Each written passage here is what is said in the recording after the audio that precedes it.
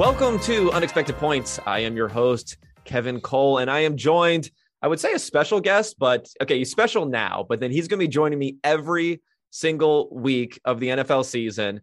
Ryan Paganetti. Those people who know Ryan via Twitter, you can follow him at Paganetti Ryan. He joined the podcast a few weeks back. He is a former coach and game management specialist with the Eagles.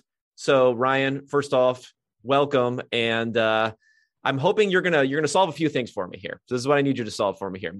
The YouTube comments, they'll commonly say, number one, you never played the game, you know? So you check that box. You're gonna handle that for me. Number two, you're soft. You were a running back. Not only did you play the game, you were a running back. So that's a punishment, high intense position. So you have that for me. And you were a coach. So when we're criticizing coaches and they say, hey, why don't you become a head coach and figure these things out? Why don't you become a coach? Figure this out. You have the coaching angle. So I appreciate you coming on and handling all of that for me. Yeah, I'm sure at some point I'll say some things and people are going to be like, this guy's a madman. He's just another one of you nerds or something. I'm sure I'll get classified there either way. Yeah. You'll probably get the, well, now he's never getting back into the NFL with these takes. Yeah. With these, they'll come for you. That's why he's not in the NFL. Exactly. So they'll come for you no matter what. But at least we have that. I'm trying to help rebut some of these things on there.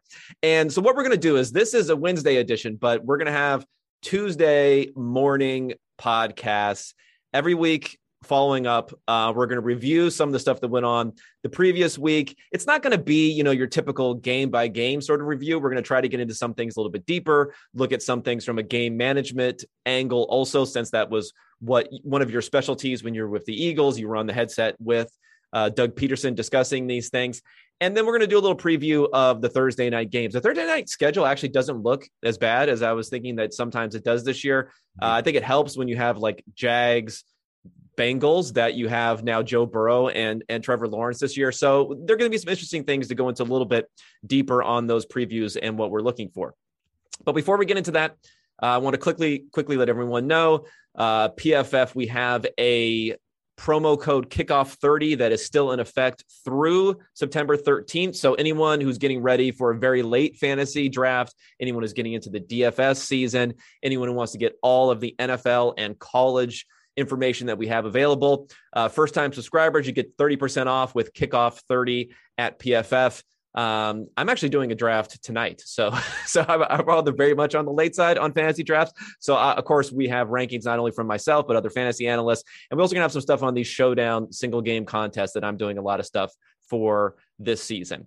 All right, so let's get into the first thing I want to discuss now. Before we do a preview, we have nothing to review, right? So before we do a preview, I want to talk about kind of theoretically, when we're reviewing games, when you're looking back at what happened in a previous week, obviously there's like advanced scouting and other things that have gone on that you're very familiar with from being on the inside.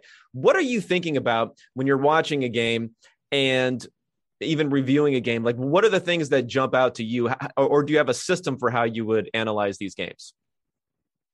Well, so if I was like, on the team side, looking at, maybe opportunities of like, okay, we're playing an upcoming opponent.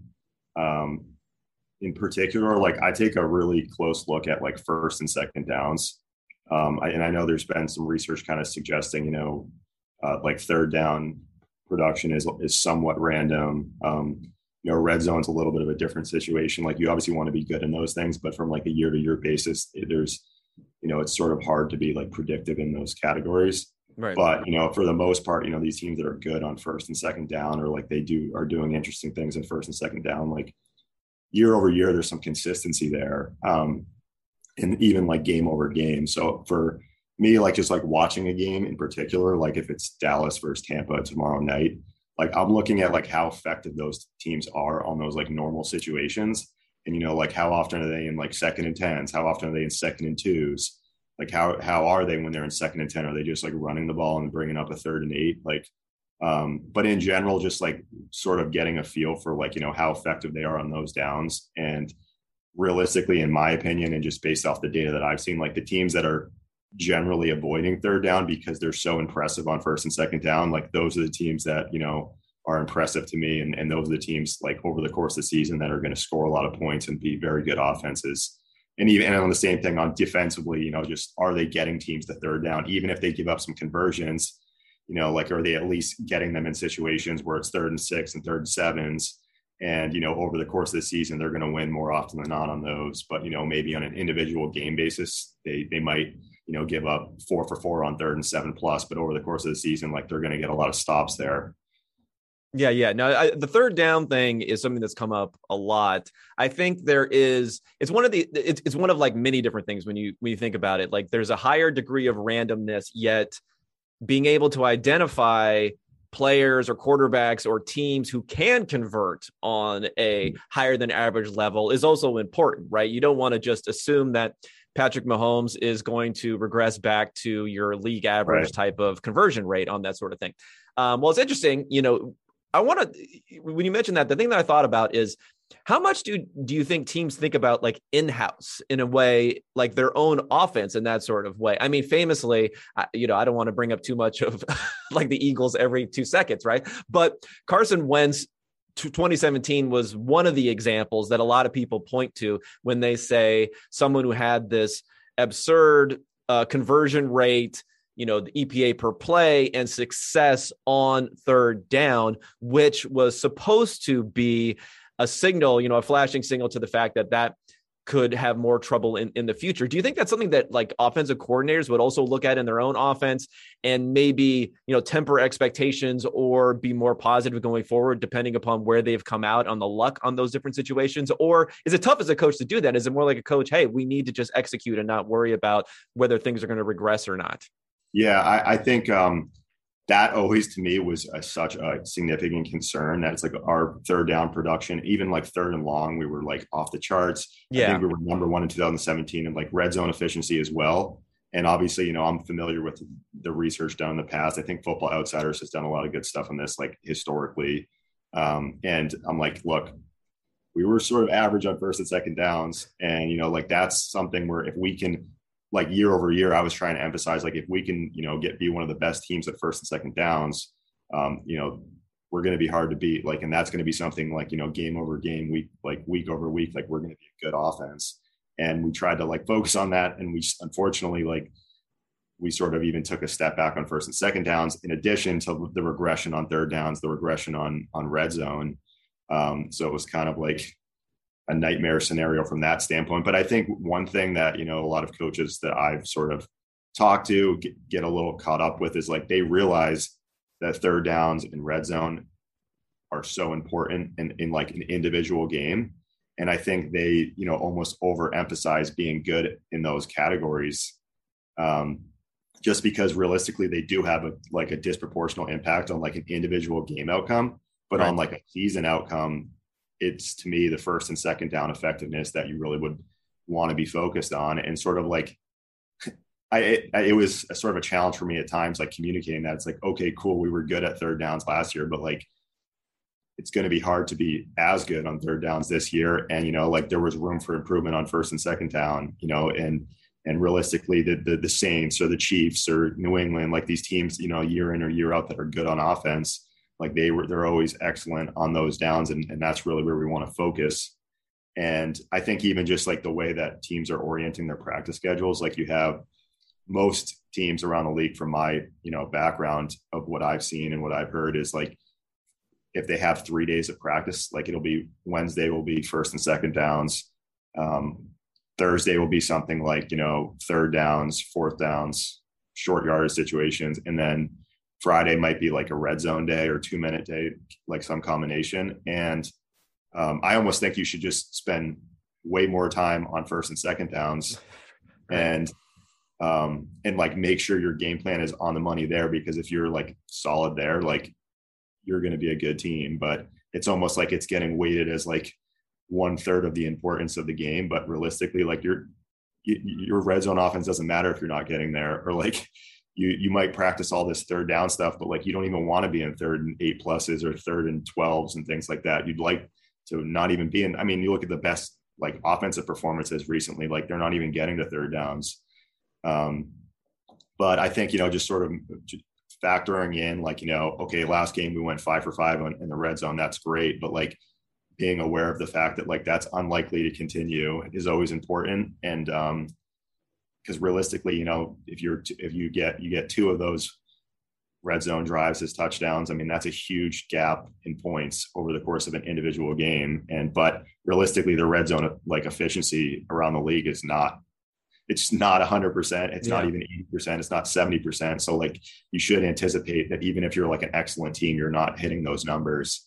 Yeah. Just being aware of it. Like, I mean, you'll see teams win games sometimes and they go, 3 of 3 in the red zone, but then a team loses and they went, 2 of 6 in the red zone. Well, I want to be the team that got in the red zone 6 times for like future games, obviously. So those are some things that I kind of think about. Yeah. I remember doing a quick little data study on, this is going to seem like ancient history because of the perception shift here, but people may remember that Marcus Mariota was one of these guys who had this like really insane red zone efficiency. His first, I don't know, maybe 3 years of his career or something like that. So, I just did a really easy data study where I just compiled every other quarterback going back to guys who were drafted, I think after 2000 or later, said, let's look at their first 3 seasons, how well they performed in the red zone. And then let's just go ahead and plot that out against how well they performed over roughly the same number of dropbacks. Let's say like 1,000 dropbacks, their next 1,000 dropbacks. And, there's like no correlation basically between how efficient those guys are. So yeah, I think the tension is, and this is probably like a thematic thing that we're going to talk about a lot when reviewing games. The tension is on one side, you have what affects outcomes, right? So turnovers, third down, how well you play on third down, like red zone efficiency, penalties, sometimes these big penalties. So you have like things that can really have a high level where if you're just going to, plot one thing versus wins, versus point differential, however you want to do it, those are going to be extremely important. But you don't have your ability to affect those things, your ability to control those things. They're very, very random at the same point in time. So I think that's probably like the in the risk reward, let's say the opportunity cost that you're talking about, what are you going to spend time on? I mean, coaches are just going to be constantly like harping on whether or not a running back that fumbles, let's say, or something like that, or even pull running backs from games if they're fumbling, when there's just a high degree of randomness to it. It's extreme. I mean, it's a hugely negative play, right? But there's an extreme degree of randomness to it. So I think that's probably really important. And a lot of the stats that I compile afterwards is saying, like you said, third down conversions, how well is the team doing versus what you think, fumbling, special teams, sometimes like how well a team's doing in special teams versus that, penalties, all these sorts of things go into an adjustment that you can make to say, how well did a team play versus, trying to discount some of the randomness out of that number. Yeah, I'd say the one thing I'd say about fumbles is, I know people like to talk about, what went on with New England and all that, but yeah, I think to some degree, the fumble frequency can be explained, not lost fumbles, but the fumble frequency can be somewhat explained by, coaching emphasis on the players. In terms of like managing risk. Like one thing that makes me want to just like lose my mind when I'm watching a game is like, say a receiver rips off a big catch and they're going towards the goal line and it's clearly going to be a first down and they like reach the ball out to like get the ball over. And it's like, guess what? Like, you're taking such an outrageous chance of like fumbling this ball and it going out of the back of the end zone and it being a turnover, when if it's first and goal from the half yard line, the expected points of the offense is like nearly certain to get a touchdown.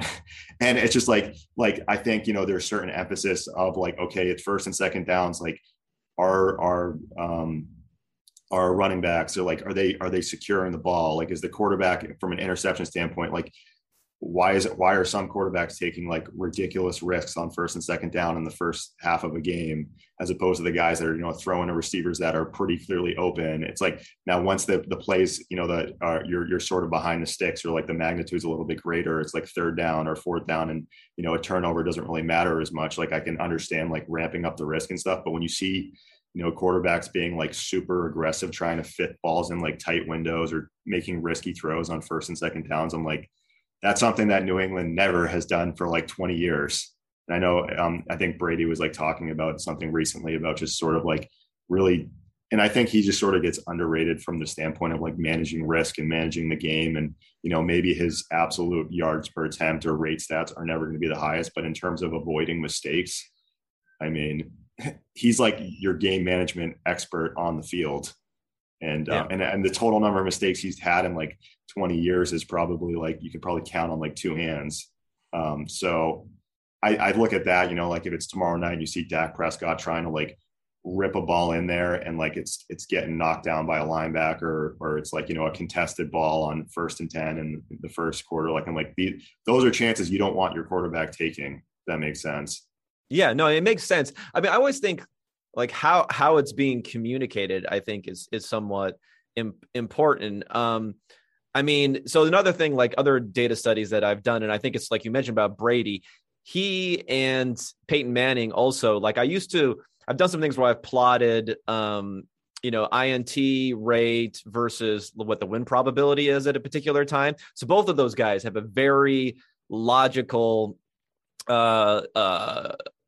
trend there where they're throwing more interceptions when their win probability is lower, and vice versa, as opposed to, I remember there was this data study that got some play around about Jameis Winston and the fact that he was throwing a lot of interceptions on low expected points plays. But the problem was that field position wasn't accounted for in that. So I think he was like just throwing a lot of interceptions near his own end zone, which is not like on first down, right? It doesn't necessarily mean that he's not doing a first down. And I plotted him and he's just like completely flat. Like he just throws interceptions at the same rate, no matter what the situation is, no matter who's going on. So it's having those sort of smart things. But when you're communicating that to a player, because like a nerd would say like, oh, you could be like in basketball where Daryl Morey or whoever would sit down with Shane Battier and he would just absorb all of this crap. Or you could sit down with a player and say, see, like expected points, or obviously you're not going to necessarily do that. But if you just tell them, don't do something stupid, like reach the ball over the goal line. I mean, it's very cool to dive into the end zone and like put it over the goal line. Like these guys have this instinct. So like, I always wonder that part of like, can it be effective to actually use these analytical concepts to communicate? Or is it better just to hit these like broader themes of don't do something dumb, basically? I think you just have to sort of develop a standard and like a culture, and it's got to come from like the top down, whether that's your head coach, and just be like, look, this is how we play football. And I don't care how much money you make or what your name is. Like, this is what for example, this is what the Patriots do. This is our way of doing things. And if you don't do this, like, you're not going to play. I don't care if you make a lot of money. I don't care if you're a first round pick. And I actually remember, like, I had somebody, I think, who had either worked in New England or at Alabama, or they had crossed paths with some people, with New England people. And they had said that there was like a saying going around in New England that was effectively something like, the fate of everyone in the organization, including their children, is dependent on you not fumbling that ball. Yeah. And like basically like threatening them that like children aren't gonna be able to eat food because you're gonna get employees fired if you are reckless and fumble the ball. And I think also just like in terms of your like roster allocation, like if you have these, high paid running backs and they fumble, well, you're clearly still going to play them. But I think when you don't have like high paid running backs, or like maybe the receiver group is not, paid a ton of money and those guys make mistakes, well, like, okay, you can theoretically punish them and like make a point. Like I know New England in the past, like they've had guys, fumble and maybe they get deactivated for the next game or something, or they sort of lose their spot in the rotation temporarily and kind of have to earn it back. But I think just having some level of punishment, as opposed to some other teams, like they might have a running back making $12 million a year and he fumbles and like he's going to be out there the next drive. Like you're not going to like, and then other players on the team see that and they're like, well, whatever, like he's fumbled, nothing happened. And I think it sort of sets the tone for the whole team. It's kind of an interesting philosophy, but yeah, like this like threat and like this like perception to like really, and it really is true. Like, I mean, if you're, part of an organization and maybe you're like an equipment intern and the team is fumbling at a very high rate, like, every single employee in that building is at risk of like losing their job. Theoretically. Yeah. It's an interesting way of like capturing the magnitude of it and trying to like make it feel real for the players. Yeah. No. Okay. I think part of my displeasure when I see these guys being pulled if they're fumbling too much, part of it is like fantasy football. I'll admit, like, there's nothing that tilts fantasy football players more than like back in the day, Stephen Ridley would fumble and then they take him out of the game and they would put in LeGarrette Blount or someone and everyone would just be going insane. Or I remember this first round pick, David Wilson, who played for Tom Coughlin for the Giants, and he like fumbled the first or second play of his rookie season. And it's basically like you never saw him again the entire rest of the time. And people got really upset about that. But what I do think is interesting when we're talking about watching, like what perspective you get from watching a game when it comes to fumbling, and you can get some of this from data too, is different types of fumbles are different too, right? Like you mentioned receivers, those are often going to be the costliest fumble because if that receiver is not recovering his own fumble, normally the proportion of defenders surrounding him versus his own offensive players is very, very high. So you're going to lose a lot of those. A running back next, so especially if they're breaking something downfield. But if they're in, they're close to the line, at least there are offensive linemen and other people being there. And a quarterback, I remember even for QBR for when they do the statistic at ESPN and they calculate that the value. Like they try to make it as if a fumble, when you recover your own fumble, a team recovers its own fumble, it's weighted just as heavily as having lost it. But they do make an exception for a fumble that the quarterback recovers himself, because often those are kind of like little muffed plays where you're just recovering your own fumble. So I do think there is context with fumbles also as far as how dangerous they are.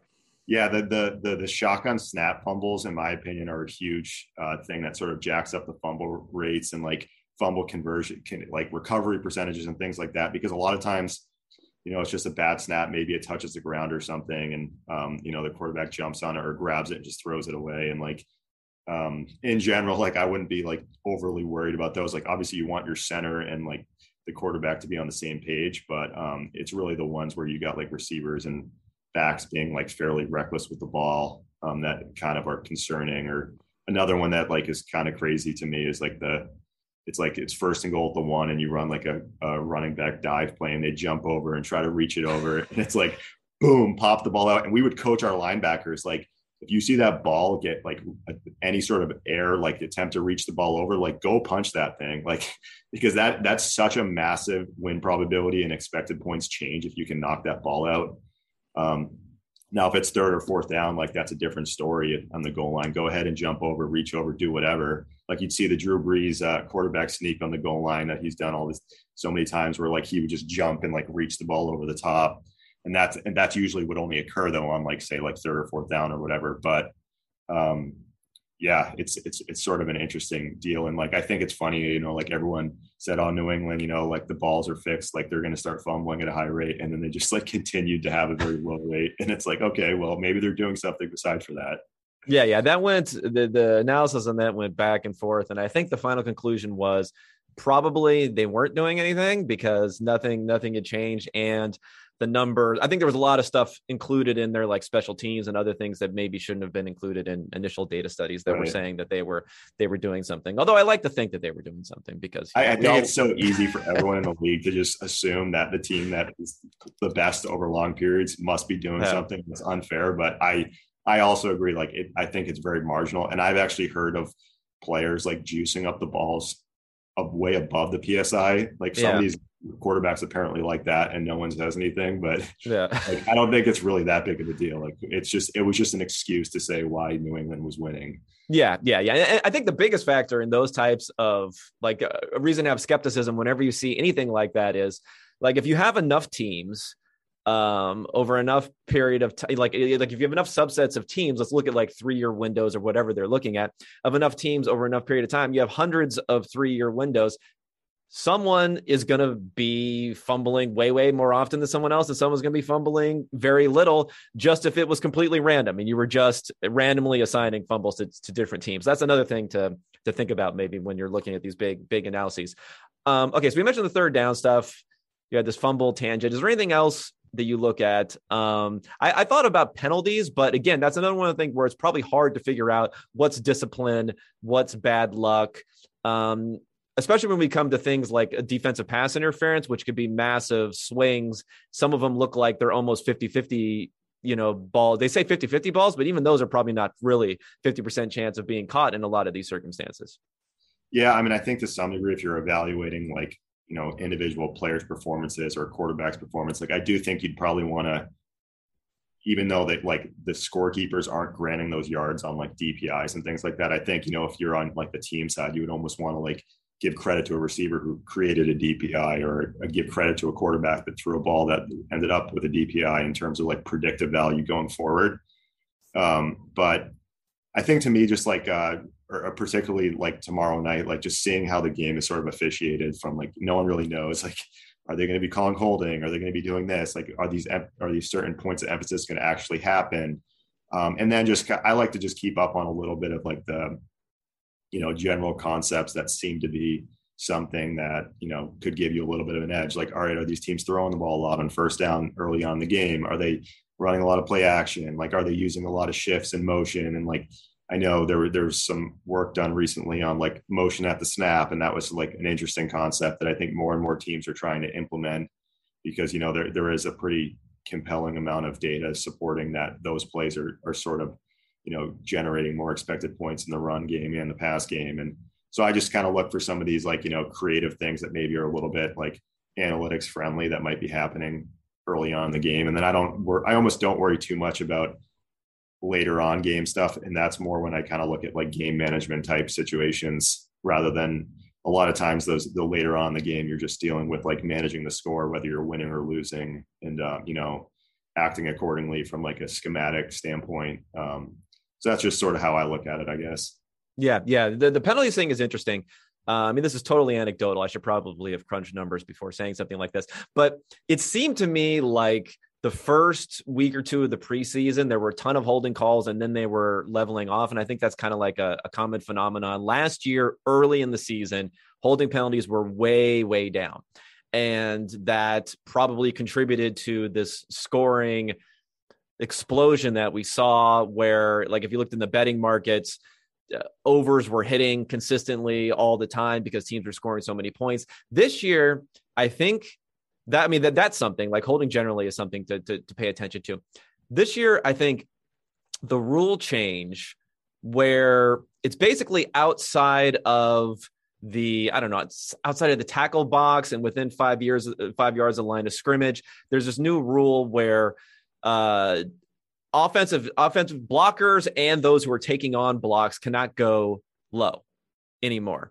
So the thought, initially the thought was, this is bad because you're thinking about it from a blocker's perspective. They can't go out and cut guys. But now the thought is, and I think this is really interesting to see, is like maybe if you're running these wide zone runs or screen passes, the defensive backs, they can't go low on these blockers anymore. Like, how are they going to deal with a guard coming out there who, it could make it actually very, very difficult. And those plays you may see more explosive plays there where you can't just neutralize a block and at least get in the player's way if you're a defensive back on that. So I think that's an interesting rule change to watch that could have big ramifications.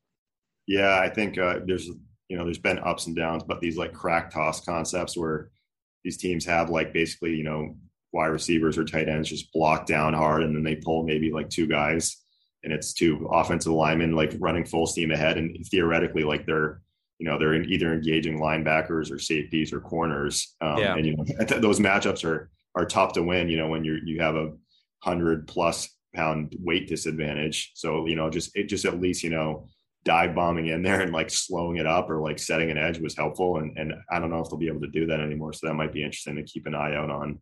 Yeah. I think it'll be interesting just to see like the percentage of explosive run plays, if that starts to tick up a little bit. Because that's always been like the real like differentiator, right? Between like the success rates may be roughly equal between running and passing, but you just don't have the upside with the upside when you run the ball versus when you pass the ball. So if that starts to level out a little bit, of course, we're not going to be on here claiming for exotic smash mouths for every team, but it could have a little bit of effect this year. Okay, so we're going to transition here to talking about the Thursday night game. But before we do that, we will talk about some fantasy and betting angles there. So I want to tell you guys about Fantrax. Those who may have watched, we did a fantasy football draft with Fantrax amongst the PFF fantasy team. It's a new platform that's available, super easy to use, and it has potential to put salaries in there, contract options, generate unique scoring systems. And of course, you can go ahead and import all of your league information from another platform straight into Fantrax. And now you can get a free account, promo code PFF at fantrax.com/PFF. You have a chance to win a trip to a regular season game of your choice for your entire league, plus $6,000. So go ahead and go to promo code PFF at fantrax.com/PFF. And another sponsor we have is DraftKings. So DraftKings, not only do we have the fantasy side of things that everyone knows about DraftKings, but in quite a few states now, we also have their sports betting and their sports book available. The NFL is back. Get in on the action before opening night kicks off. There's a no-brainer offer here. The sports book has moved the spread of Tampa Bay plus 73 for all customers. That's pretty, I guess they've gone from -8 to plus 73.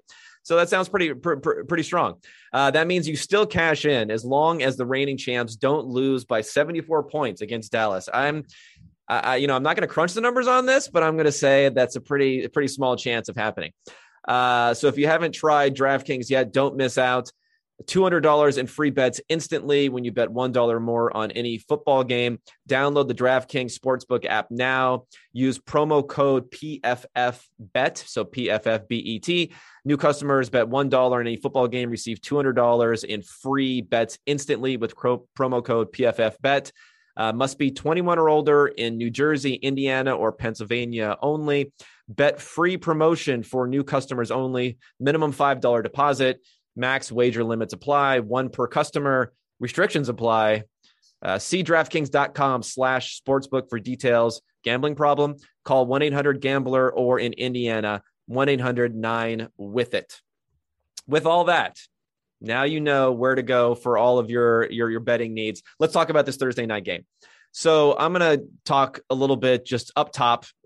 We're talking about some of the betting stuff, and mostly because it's information. So I think if anyone is discussing this game and doesn't have context of the fact that the Bucs are an 8-point favorite, which I looked at the games last season in 2020, this would put it about the 15th percentile for being the biggest spread. So this is not a close game by historical standards where people may be thinking about it a different way. So if you're not thinking about that, if you're not thinking about the fact that the implied totals for what teams are going to score, Tampa Bay is about 29.75 points. Dallas is 21.75. So there's a big gap there between that and how much the teams will score.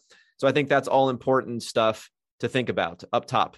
Now, what I want to dub this, and this is actually going to bring up our frenemy, Josh Hermsmeyer, on this. He was very famous, and I just assume people know about all these Twitter nonsense conversations, but he was famous for a couple of years ago, or infamous, I should say. A couple of years ago, he talked about, quote unquote, defenses don't matter. Now, I know that's probably going to hurt as a former defensive coach to hear that, but the theory was when he was modeling for offensive outcomes, which defense a particular player was facing did not show up as being significant enough where if he was going to try to have a very parsimonious small model, it didn't really affect things. So I think this game in particular is a good test subject on defenses mattering, because you have two offenses who are strong offenses, probably two quarterbacks who people consider to be top 5, maybe Dak being on the cusp of top 5. But yet you have two defenses. You have one, Tampa Bay, who was 5th in EPA per play on defense last year, performing even better down the stretch. Dallas was surprisingly 20th. I thought they'd be even worse in EPA per play, but I think they were just so bad to start the season that people didn't really pay attention to the fact that they got a little bit better to end the season, but they had no offense going forward. So I'm going to put this to you. Do defenses matter? Do we have to how are you thinking about the defenses in this game where you have a great defense who brought everyone back, right? They ran it back with bringing back all their different players versus a poor defense who shifted everything up, including the defensive coordinator, bringing in Dan Quinn. How do we think about what's going to happen in this type of matchup?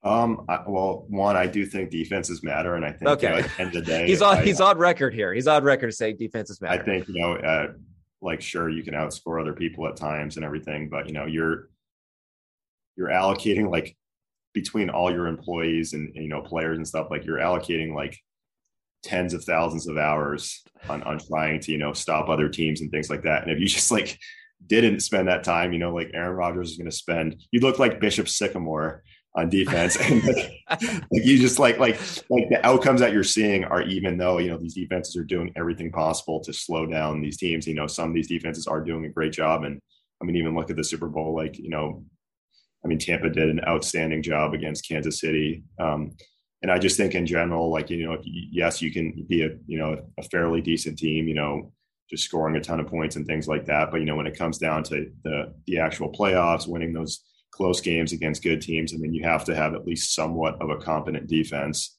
And like how good that's a little bit debatable maybe, but, there's a reason like Belichick as a defensive coach is considered the best coach in NFL history. And I think you'll see even more like an emphasis on, these defensive coaches as these offenses continue to succeed. It's like maybe you see a little bit of a push towards more teams hiring defensive head coaches just to kind of come up with some kind of answers. Because like if you're playing Aaron Rodgers or Pat Mahomes and you just aren't good enough defensively, like it's the most like disheartening thing as a coaching staff, like or a team or an organization. Like you think of teams like the Raiders in recent years who actually like were pretty good on offense, and they just simply were nowhere near good enough to stop guys like Mahomes. And it's like, it doesn't matter if we score 38 because they're going to score 48. And it's tough for the whole organization, in my opinion. But I think in general, like the number for Dallas is a little bit misleading at 20 because for expected points per play, because they were struggling so badly in run defense that they were just facing a ton of runs. And obviously the average expected points on runs is lower. But but other teams are just incentivized to just continue to run the ball, which would bring that EPA per play from like a league-wide standpoint down, but they still weren't exactly slowing people down very much. Yeah. I think just the fact that Todd Bowles should be an NFL head coach. Like what he did last year in the last couple of years in Tampa was outstanding. I think, just being able to bring everyone back and having a communication standpoint, like having those guys all on the same page, defensively when you're dealing with things like shifts, motions, unusual alignments, stacks, like how are you passing off routes, like all that stuff I think is really critical. And like that, particularly with like, fitting up the run game or dealing with, more unique passing concepts. Like Kellen Moore is going to call some things that, they haven't seen, and like having your players have answers of like, okay, if number 3 goes across the formation, if number 2 goes across the formation, like these guys, switch release, like just having everyone on the same page and having that veteran experience is very valuable. And that's where I would be concerned from Dallas's standpoint is like, just, are these guys going to be on the money in terms of like, you have so many new players, you have a brand new defensive coordinator. Like it's just a lot easier when you get like year over year, if you have those guys that are experienced in the same system. I mean, I know Dallas is going to play some rookies as well. And, there might be some, ups and downs there from a mental standpoint or matching things up or like missed assignment standpoint. But I think, the continuity on defense, particularly when the guys are like talented is very useful and important, particularly to just like avoid mental errors that could be like catastrophic, wide open 70-yard touchdowns, as opposed to you got a new coordinator, new players, the odds of something like that going wrong and, somebody just dropping Chris Godwin or whatever, Mike Evans, and it's a 65-yard touchdown because they didn't realize who was going to cover the post or whatever and cover 4, like stuff like that may have a higher chance of coming up when you have a new staff and new players.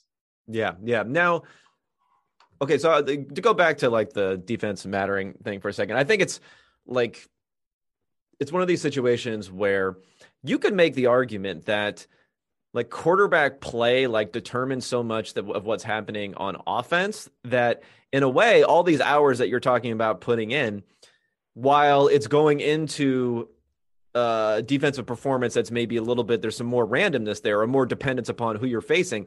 In some ways, it could be more valuable because you are working with it's talent dependent. Don't get me wrong, but it's not just like a talent dependent on so much on one particular person, right?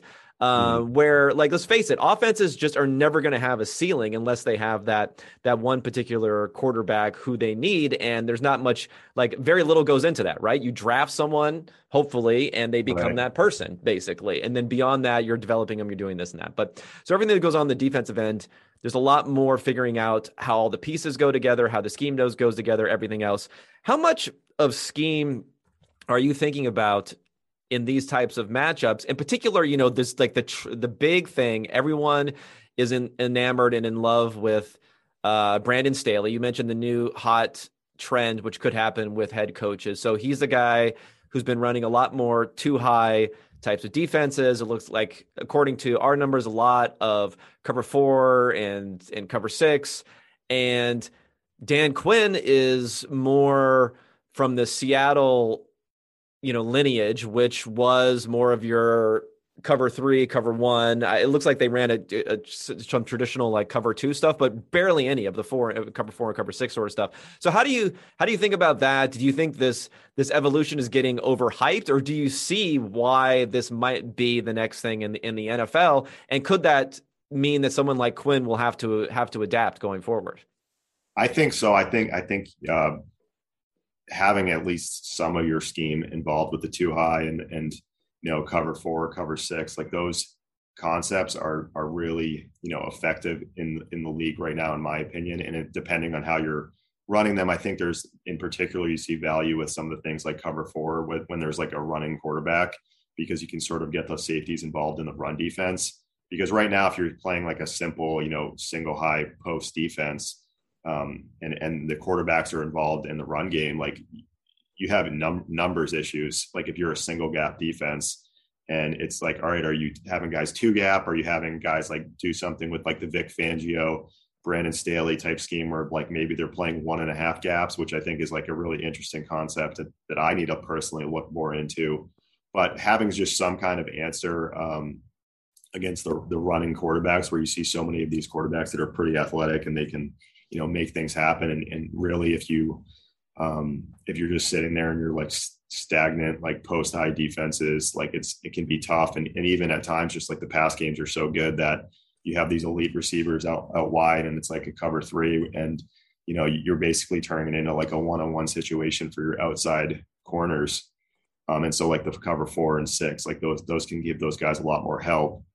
Like one thing we would do in Philly is like if we were playing like one really elite receiver, we would do like a lot of cover 6 where we would effectively like be playing man to the side of the elite receiver. So like that way we always had a safety over the top on that side. And then we'd play like cover 4 on the other side, if that makes sense. And like that was something that we felt like, basically gave us enough numbers to, slow down a top receiver if a corner needed it. But, it also allowed us to, play some zone on the other side and give a look that maybe makes the other team run the ball a little bit more, and it was kind of an interesting like chess match of like how are you dealing with that, because in theory like some of that there are some issues with like some of those coverages as well, like cover 4 for example. Like one way I'd be looking to attack that, depending on how the defense plays it, is like going over the top with play action stuff and like the post route in particular, because you see a lot of times realistically, like depending on how the number 2 and number 3 receiver to a side are running their routes, like those guys can basically occupy a safety to that side. So you sort of turn cover 4 into possibly like a cover 0 in some cases for the outside receiver and for the outside corner. And then so like if you have a guy that can run, you have a burner, like he's just, I mean, if you can take a shot at the post, whether that's like with a play action and the safety bites or you're just basically like draining the number 2 or number 3, you're basically draining the safety to that side. I mean, like there's some opportunities there. And I think it's always going to be an interesting like chess match. And I think it's interesting with what, Coach Staley did last year and what, Coach Fangio has been doing. I've talked to some offensive coaches and you ask them like, who's the hardest defense to go against? And for a while, like everyone was saying Vic Fangio. Yeah. And I think he's proven that with like his, statistical performances of his defenses over the years. And I think you'll see some more copycat stuff, but at the same time, like, a guy like Dan Quinn, who has a very long history of playing defense a certain way, like sometimes these guys are fairly resistant to change. And I think one thing you'll see even more of, like coming forward is, teams just that have a certain identity as like a cover 3 team or a cover 4 team, and just being able to, mix in the other looks more frequently, and in theory, like run both looks from the same pre-snap alignment when possible, like try to disguise as long as possible pre-snap, because if you're going up against like Brady or an Aaron Rodgers, Mahomes, and like they know what you're in before the snap, like good luck. Like it's hard enough because they could figure it out real fast after the snap, but the longer you can hold off, and so they're not exactly sure what's going on, the better in terms of giving yourself a chance to get a stop. Yeah, I mean, but that again sounds like something where if you have continuity, it makes things easier, right? Yes. Like the more things you put into motion, the more potential for disaster, essentially. If things are not going well. So yeah, I mean that'll be interesting to see whether or not the Cowboys defense can kind of hold up in this way. Do you think the fact that there was this big discussion on preseason, right? So we had a preseason, we had more of a traditional camp this year versus what we saw last year. And it was always tough to tease out, like, why was there this offensive explosion last year? Was it the lack of preseason? Was it the holding penalties? Was it some, extraordinary, the unknown that we can't even think of why it happened? Do you think any of that benefits the defense more than the offense, or is it really tough to say? I think it's really tough as a defense to play a team that, you have no idea what they're going to do. Mm-hmm. And like the more data you have and like, more snaps you see of like the identity of an offensive coordinator, or even like how that quarterback sort of plays and reads plays, like the easier it is to stop. And for me, like I always felt better as a defense, like, it's the middle of the year and like how that offense operates, you really know their base run concepts, their base pass concepts, as opposed to like early on in the year, like you have no idea what's going to happen. So this game's a little bit different in the sense that, I think both teams have a good sense of like what sort of concepts Dallas will run on offense, what sort of concepts Tampa will run on offense for like their base stuff. But, every team kind of mixes in some wrinkles and things like that. But defensively, like no one really totally knows how Dan Quinn's going to do things. I'm sure, there definitely will be some overlap to what he was doing in Atlanta and Seattle. But, from Dallas' standpoint, they probably have a pretty good idea of, the general stuff that Todd Bowles is going to do.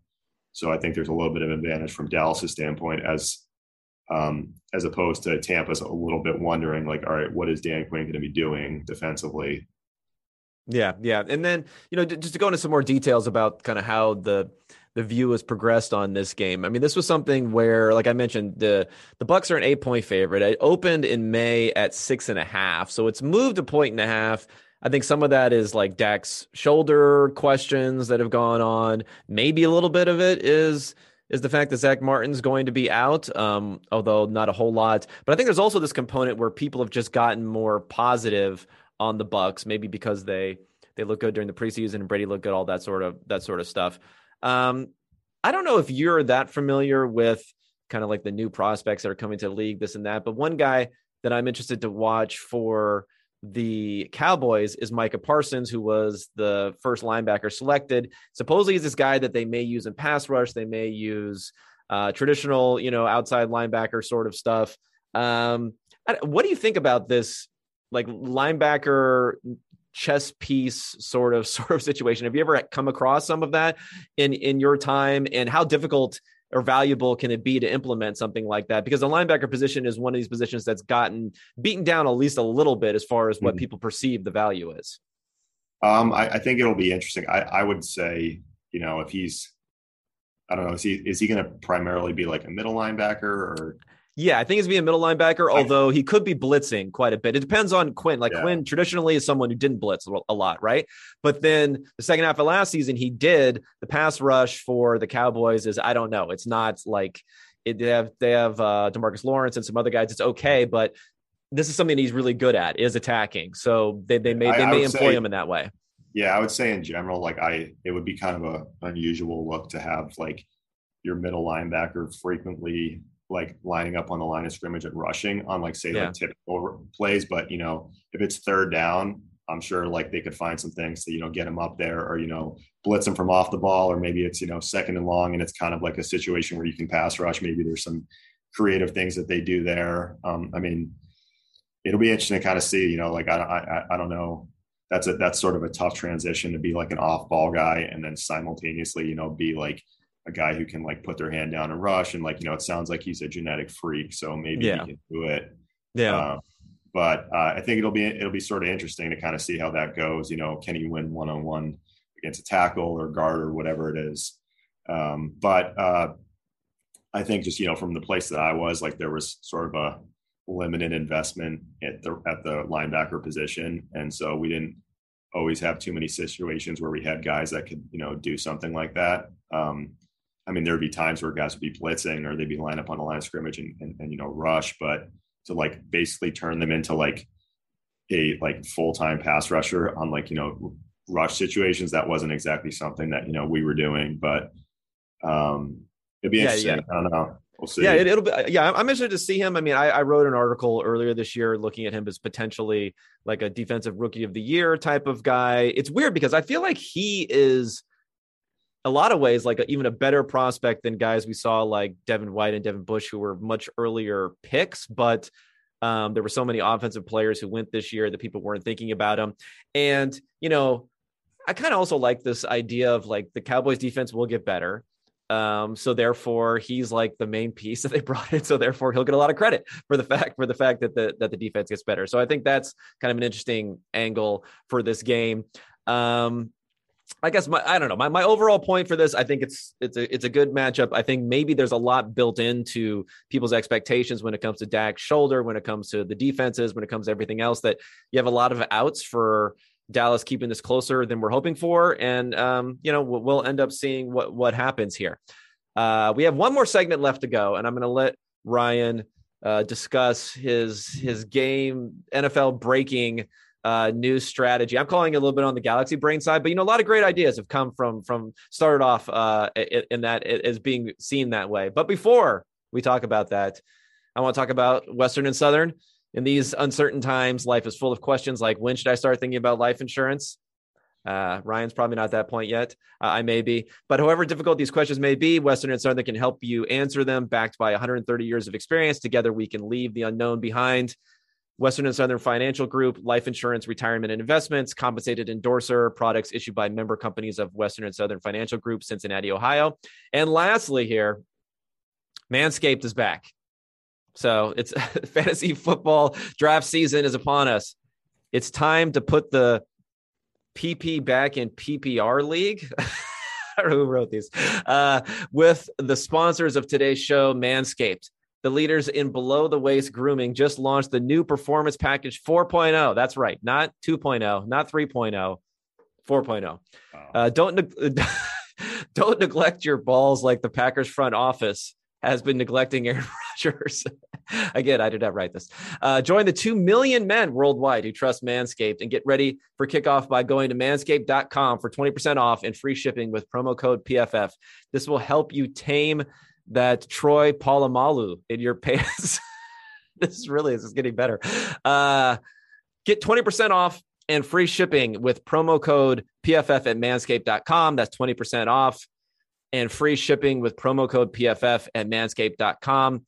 If your significant other is nagging you about how much time you put into your fantasy team, you might as well gift them with some beautiful balls with Manscaped. Okay. Got through that. All right. So here we go, Ryan.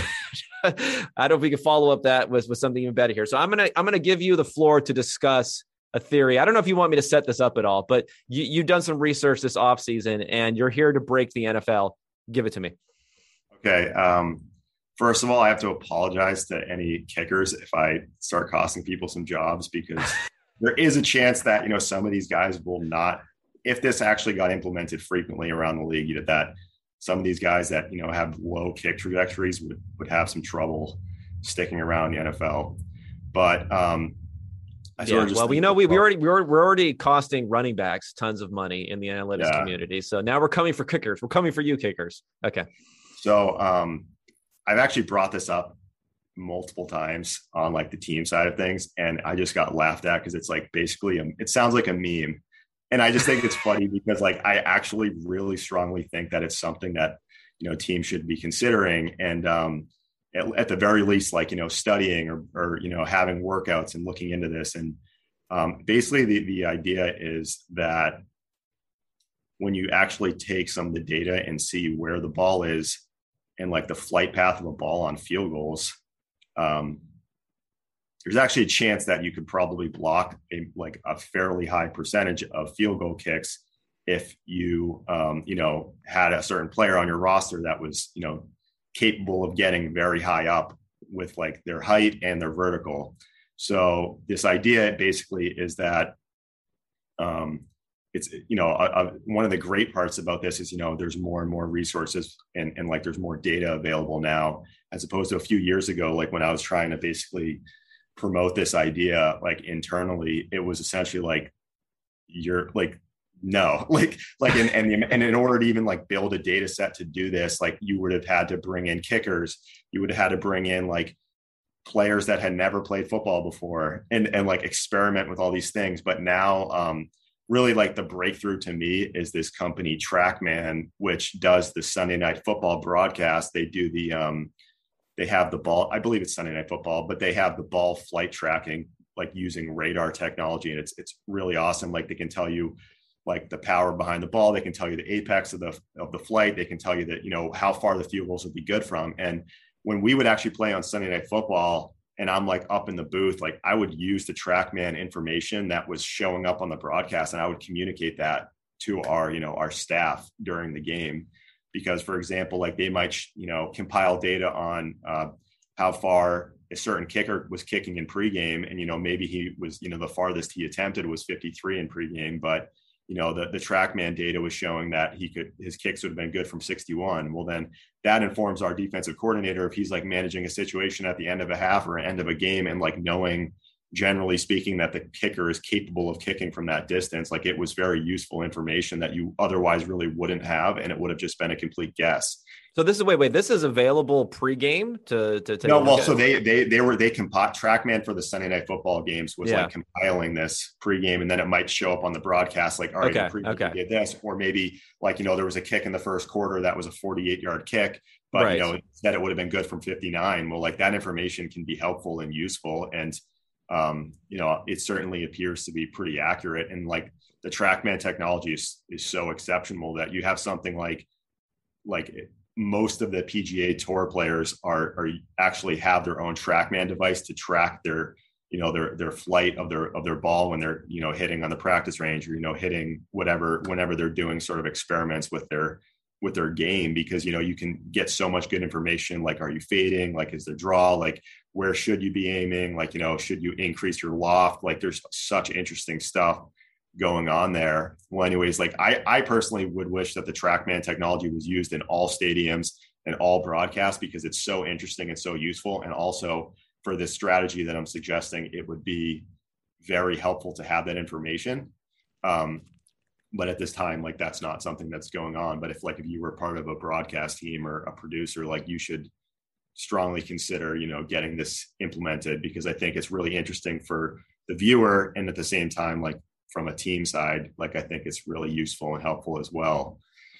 But anyways, really the main idea that I have here is that I've taken a little bit of a look at some of the data in terms of, some of the TrackMan stuff that's not, current kickers, but guys that, like are currently not in the league, but maybe have used some of the TrackMan technology to sort of gather some data on this. And what's really interesting is you can sort of get a sense for like, okay, where is the ball located at the line of scrimmage, like on these field goal kicks? Where is the ball located above the line of scrimmage? Where's the ball located 1 yard behind the line of scrimmage? Like, where's the ball located 2 yards behind the line of scrimmage? Because on a typical field goal rush, like you do get a significant amount of penetration. Like most, field goal rushes, it might be getting an exact number. You might have to use some next gen stats to like determine what sort of penetration you can get on the, the field goal rush. But you're looking at something like 1+ yards of penetration on most field goal rushes. And I guess the blockers are like in a very much like a bend don't break type of philosophy. Yes. Yeah. And like the thinking is, so the ball is placed 8 yards behind the line of scrimmage on essentially every field goal. Like that's like the universal standard.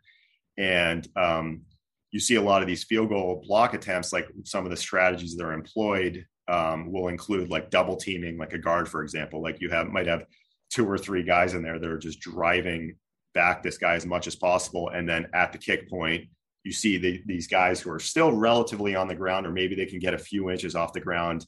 They'll like reach their hands up and try to get a ball. And like some of these blocks that do occur, it's because they get such penetration. Maybe they're 2 yards in the backfield or whatever.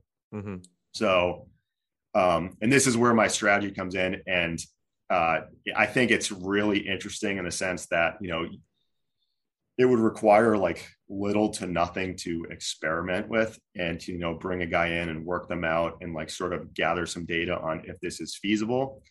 But my argument is that when you actually look at where the balls are, if you take that situation where you say that you make an estimate that, okay, roughly on a typical field goal block, the rush gets roughly 1 yard of penetration. TrackMan and like these other technologies, like you can really know how far the ball is above the line of scrimmage at that point. And the median, for like the NFL would roughly be something like 11.5 feet above the line of scrimmage at that point. And the average is maybe 11.5 feet, somewhere around that range for most kicks. Now, some guys are a little bit higher and a little bit lower. But, most of the launch angles of the kicks are something around like 28, 29 degrees. And based off of that, you can sort of like build a projection, based on roughly where are these field goals going to be at the line of scrimmage. Where are they going to be 1 yard behind the line of scrimmage? Where are they going to be 2 yards behind the line of scrimmage? And so my sort of argument is that that number is not particularly high. Like say, if you could consistently, get a high jumping or tall person 1 yard behind the line of scrimmage and get them jumping as high as they can, that, you could block a significant amount of these kicks. And what I actually think is if you had your defensive linemen not even really attempting to get their hands up, but just exclusively focusing on creating as much of a penetration of the guards and the tackles, and they really can't touch the centers. That's one of the rules in the NFL, is like you kind of just have to be lined up off the center. But just creating as much of a penetration where like hopefully you could get something like 1.5 to 2 yards of depth into the backfield. Well, at that point, if you were able to consistently do that, even to the point of 1 yard into the backfield, which is pretty standard around the league, then you could have a guy, particularly say take players that are super tall in the NBA, or take players that have just like exceptional verticals in the NBA that are also very tall.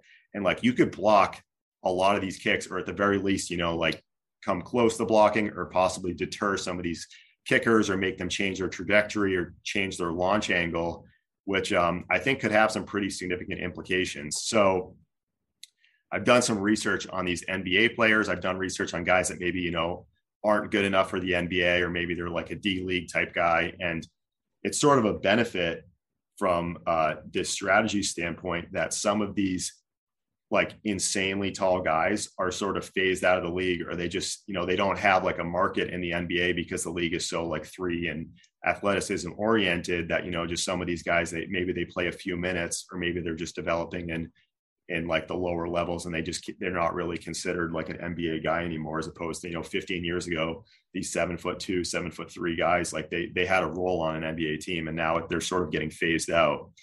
But because of that, the salaries that these guys are making are not particularly high. And like, I'm not sure if you could get some freak like Giannis making $40 million a year. I don't know if you could convince him to get involved in this, but just because of like, you're not gonna be able to pay him that much money. Yeah. And I don't even know if they ultimately have like the exact body type that you're looking for.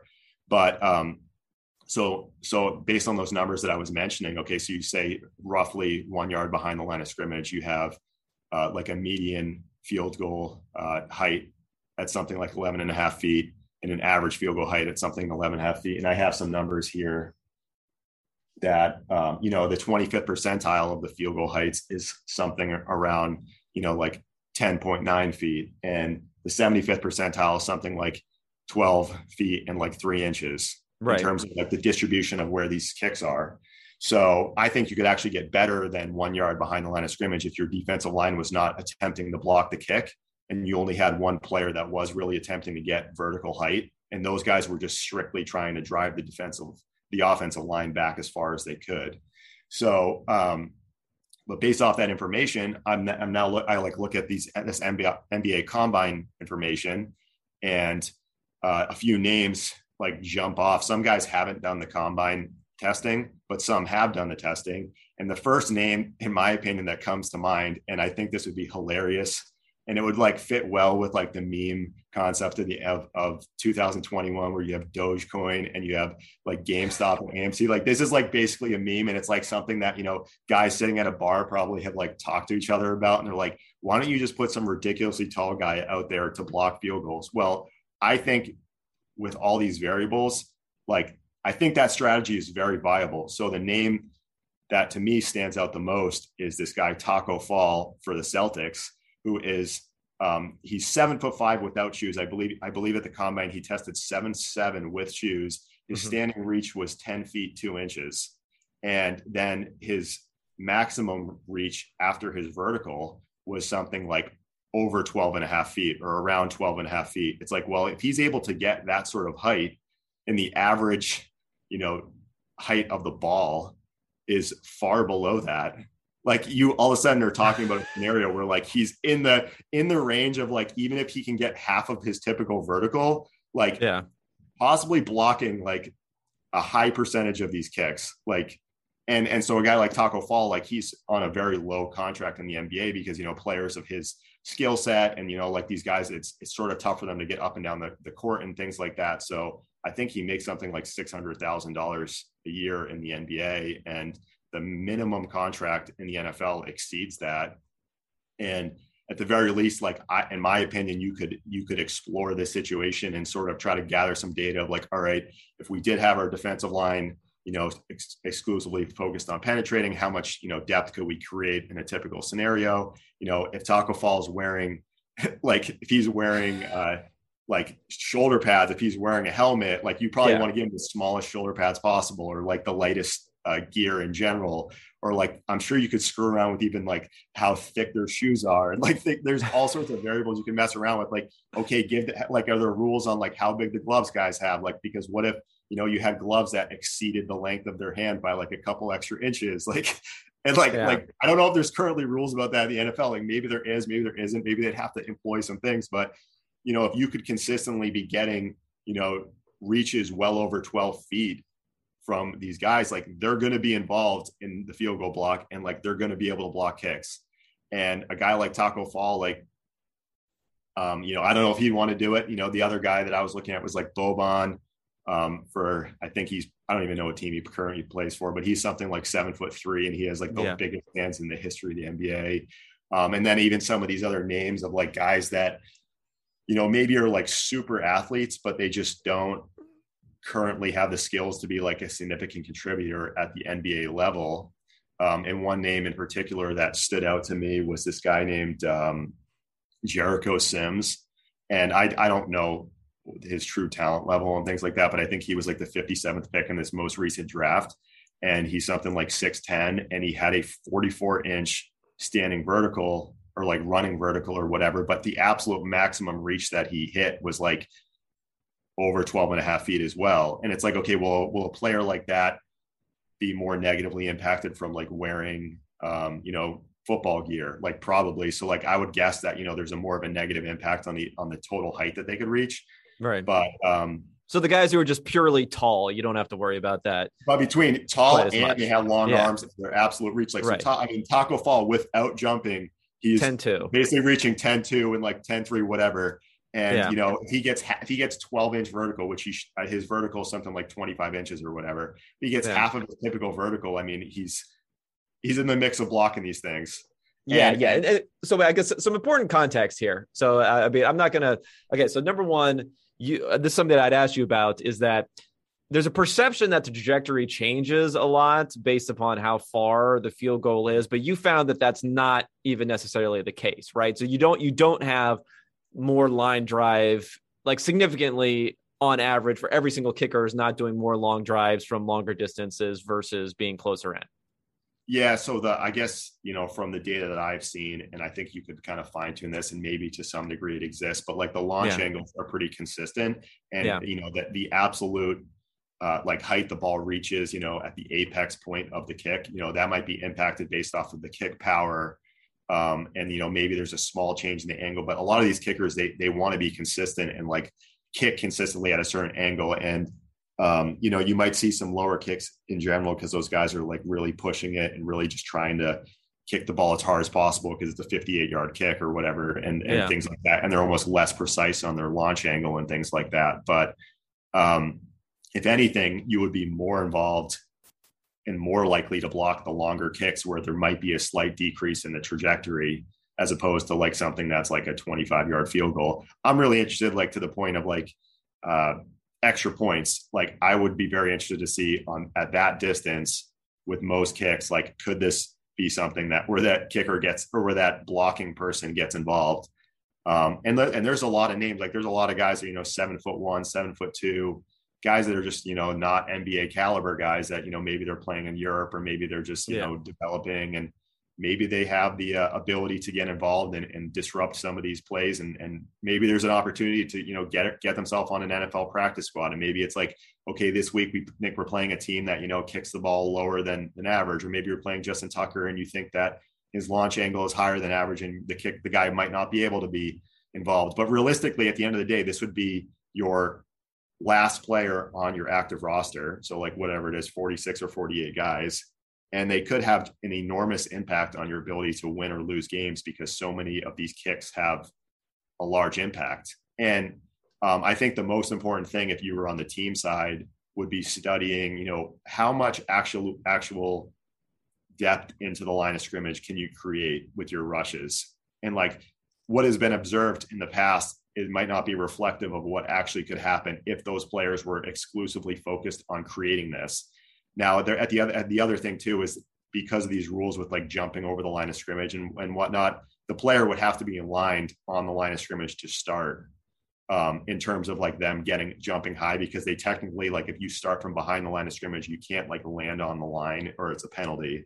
So there's a little bit of some things you kind of would have to hash out and sort of figure out. But I think it would be super interesting. And then theoretically, depending on what that player's skill set is, like you could cross train them a little bit to do something like, okay, like fades on the goal line, or like, okay, I like it. Now we're going next level maybe here. He has two plays, like he either runs a slant or he runs a fade, and just like, I don't know, it'd be interesting to think about, if it's an athletic guy, it's the end of the first half and the other team's throwing a Hail Mary from the 50-yard line. Well, a lot of offenses or a lot of defenses will sub in a guy like a receiver or something to go try to bat a ball down. Well, like if you have a guy who's 6'10" with a 44-inch vertical, like you'd want that guy on your Hail Mary defense for sure. Yeah. So I think there's all sorts of interesting things to think about there but either way, I just think it's something where like if you actually look at all the data, like there's a very compelling argument, particularly if you're gathering a little bit more data, that like, and even on the team side with like some of the, GPS tracking of where the actual offensive lineman and defensive lineman end up at the kick point. I think there's something there. And I think, if I was Bill Belichick right now, I'm calling Brad Stevens and being like, hey, can you bring your tall guys over here? Like, can we have a little like workout, like after practice on Friday, and just like see what this looks like? Because, Taco Fall is on the Celtics, and Belichick is, he's always invested in a ton of resources into special teams. And it could be something as easy as like, all right, well, Taco comes on Fridays, flies to games on Saturdays, and like, he's like a 3-day-a-week guy, and like we win. He's like games. moonlighting as a NFL block kick specialist. Yeah. I mean, okay, so I like this. I mean, I think also good context is like field goals are so automatic now. So if you can block a material percentage of them, like it really changes the whole dynamic on how much these things are worth. Now, so a couple of things. Devil's advocate sort of thing. So I think the recruiting aspect is interesting because, like you mentioned, I think at one point in time, it was like 10% of all the 7-foot tall people in the entire world were in the NBA. And of course, that's gone down as the importance here. So you have, you have some freaks out there who are looking for work. So I think that works well. I mean, you probably might be difficult to get like an NBA guy who can get drafted in the NBA to come over, but there are lots of options I'm sure we don't even know about. We just don't have the data on. So that's fine there. Okay. So looking at like secondary effects here, is there any concern that you cause the other team to go for it more often, like in these marginal to go sort of situations, and that whittles away some of your benefit because of that, or you cause them to go for two then more often?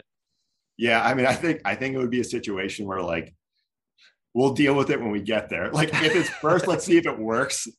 Yeah, and if it does, okay, and then it somehow like becomes not valuable because teams aren't attempting those things, then maybe you just don't have the player active. Like, but in the meantime, in the short term, with so many field goal kicks, so many extra points, I mean, the percentage of games that are won or lost by margins of like 3 or less is so high.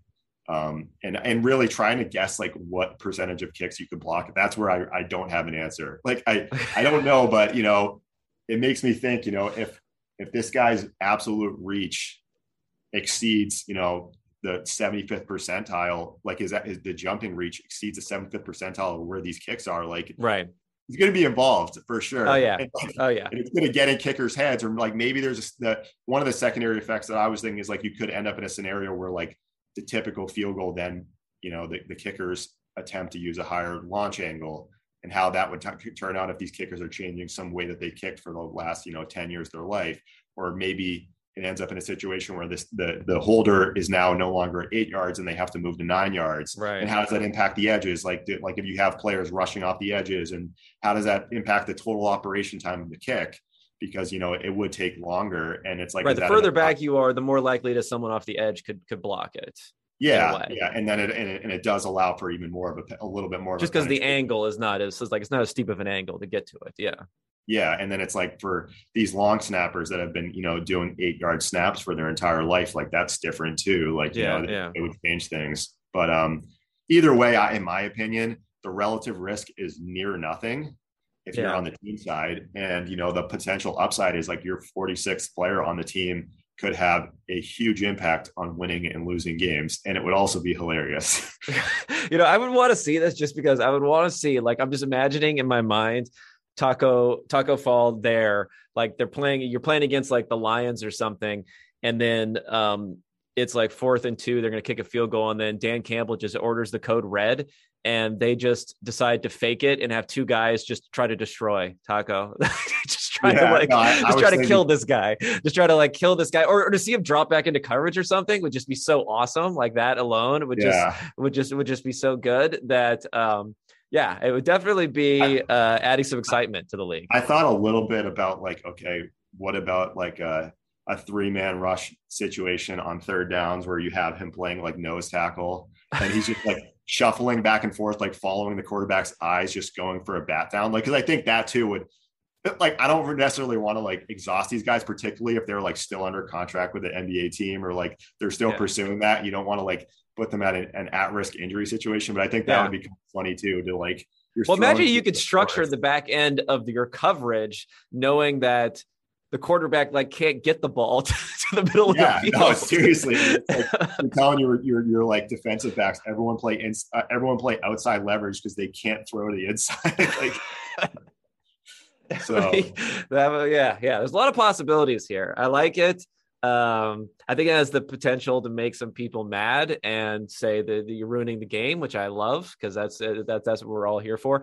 So NFL coaches, I know you're all listening. I know everyone listens to this podcast. So if you're out there, consult here with at Pagnetti Ryan, and get at him about this his new theory. Well, and one thing I'd say is if you're a team, I know like the TrackMan company sells a device that they offer to teams, and the first thing you could do is get one of these things and start gathering information on your specific kicker, and that even like have tryouts. Like maybe you want to have like an emergency list of kickers. Like this this device is so useful and so interesting and so valuable. Like being able to really differentiate between, tryout kickers, this could be incredibly helpful. And, in terms of this potential strategy, like it would be very interesting to see, okay, like where are these balls for our kicker? Where are these balls for these tryout kickers? Like maybe at some point you bring in a guy like a Taco Fall, or you convince somebody. Like if I'm Taco Fall, like I'm looking at this like, hey, I might be able to make, like $1-2 million a year. Like I don't even know like what the salary distribution could end up being. Like if it was as easy as you just get a tall guy and like, okay, maybe that it's more of a minimum salary guy, but like if there's certain players that are just particularly good at this because of how big they are, like Taco Fall, like, I want to say is near 300 pounds. Like that helps too in terms of like his girth of like being able to, hold up in there. Right. As opposed to some of these like, tall guys are like very light and they're like 220 pounds or something. And like, they might get thrown around a little bit by, offensive linemen and things like that. But I just think the relative risk is like near zero. Like you bring some guys in for workouts and then like see what happens. Well, I mean, if it works in practice, I mean, the risk is like, it's reported on and you're made fun of, basically. Like that's a big risk. I mean, like the upside is like you possibly win, 2 more games this year because you blocked kicks over the course of a game or something. And it's like, find it like, and also if you did this and you succeeded as a GM, like you're in the mix for winning GM of the year for like just having this ridiculously innovative strategy. But I like that every team, like now you need to find 32. Like, what if their salaries start going up? What if you find out these guys are worth like $10 million a year or something? I was thinking about this. I'm like, look, if this guy was capable of blocking something like 50% of field goals and extra points or whatever the number is, that's just an obscure estimate. But like, you consider the expected points added and the win probability added over the course of a year. And like, we're talking like, a very high salary that is, maybe 10 times as much as they can get in the NBA. Like, yeah, because it wouldn't necessarily be like all replaceable either. Like if you had a few guys who could really like get to that, median to 75th percentile sort of thing, they'd be worth so much more than the guys who can only get to like the 25th or something like that. I believe Taco, his standing reach without jumping was something like 5 inches higher than any guy in NBA history that they had at the combine. So like, he's the guy, in my opinion, that I'm most interested in. And I think it's so interesting that, like you have Belichick, who's so pro special teams and thinking outside the box. And Belichick in the past I'm sure he was probably upset, but he was one of the people that was doing the jump over the line of scrimmage. Yeah. And that's kind of out now because you can't touch. You can only do it if you completely clear without touching anybody. So I think it'd be interesting, give Brad Stevens a call and be like, dude, we got to just, have this guy in for a visit and gather some information and see what happens. All right, well, let's do it. I'll tag Taco on Twitter when we put this out. I'll do one of those things like where Dan Ozlowski used to like put out some analysis and he'd tag like 15 people on it. So I'll tag freaks, any tall freaks out there / football coaches. Check this out. But awesome. Hey, more of this. We gave you before a few weeks ago, we gave you 15-20 minutes on quarterback sneaks. Now we're giving you a half an hour on jumping, like really freaks jumping and blocking field goals. This is the stuff people want. This is what the people want. So I'm glad to be able to give it to them. And we will do that now every Tuesday. Ryan will be back on there again. Follow Ryan on Twitter at Paganetti Ryan. We'll try to keep this a crypto free zone also, but we'll see. We may get into that eventually as the season goes along. All right, buddy. Awesome. Thank you. All right, man. Everyone else, I'll be talking at you again later this week. We're going to do a solo pod previewing some of the stuff for this weekend, and then we'll continue that format for the rest of the season. But thanks, everyone, for tuning in, and I'll talk to you then.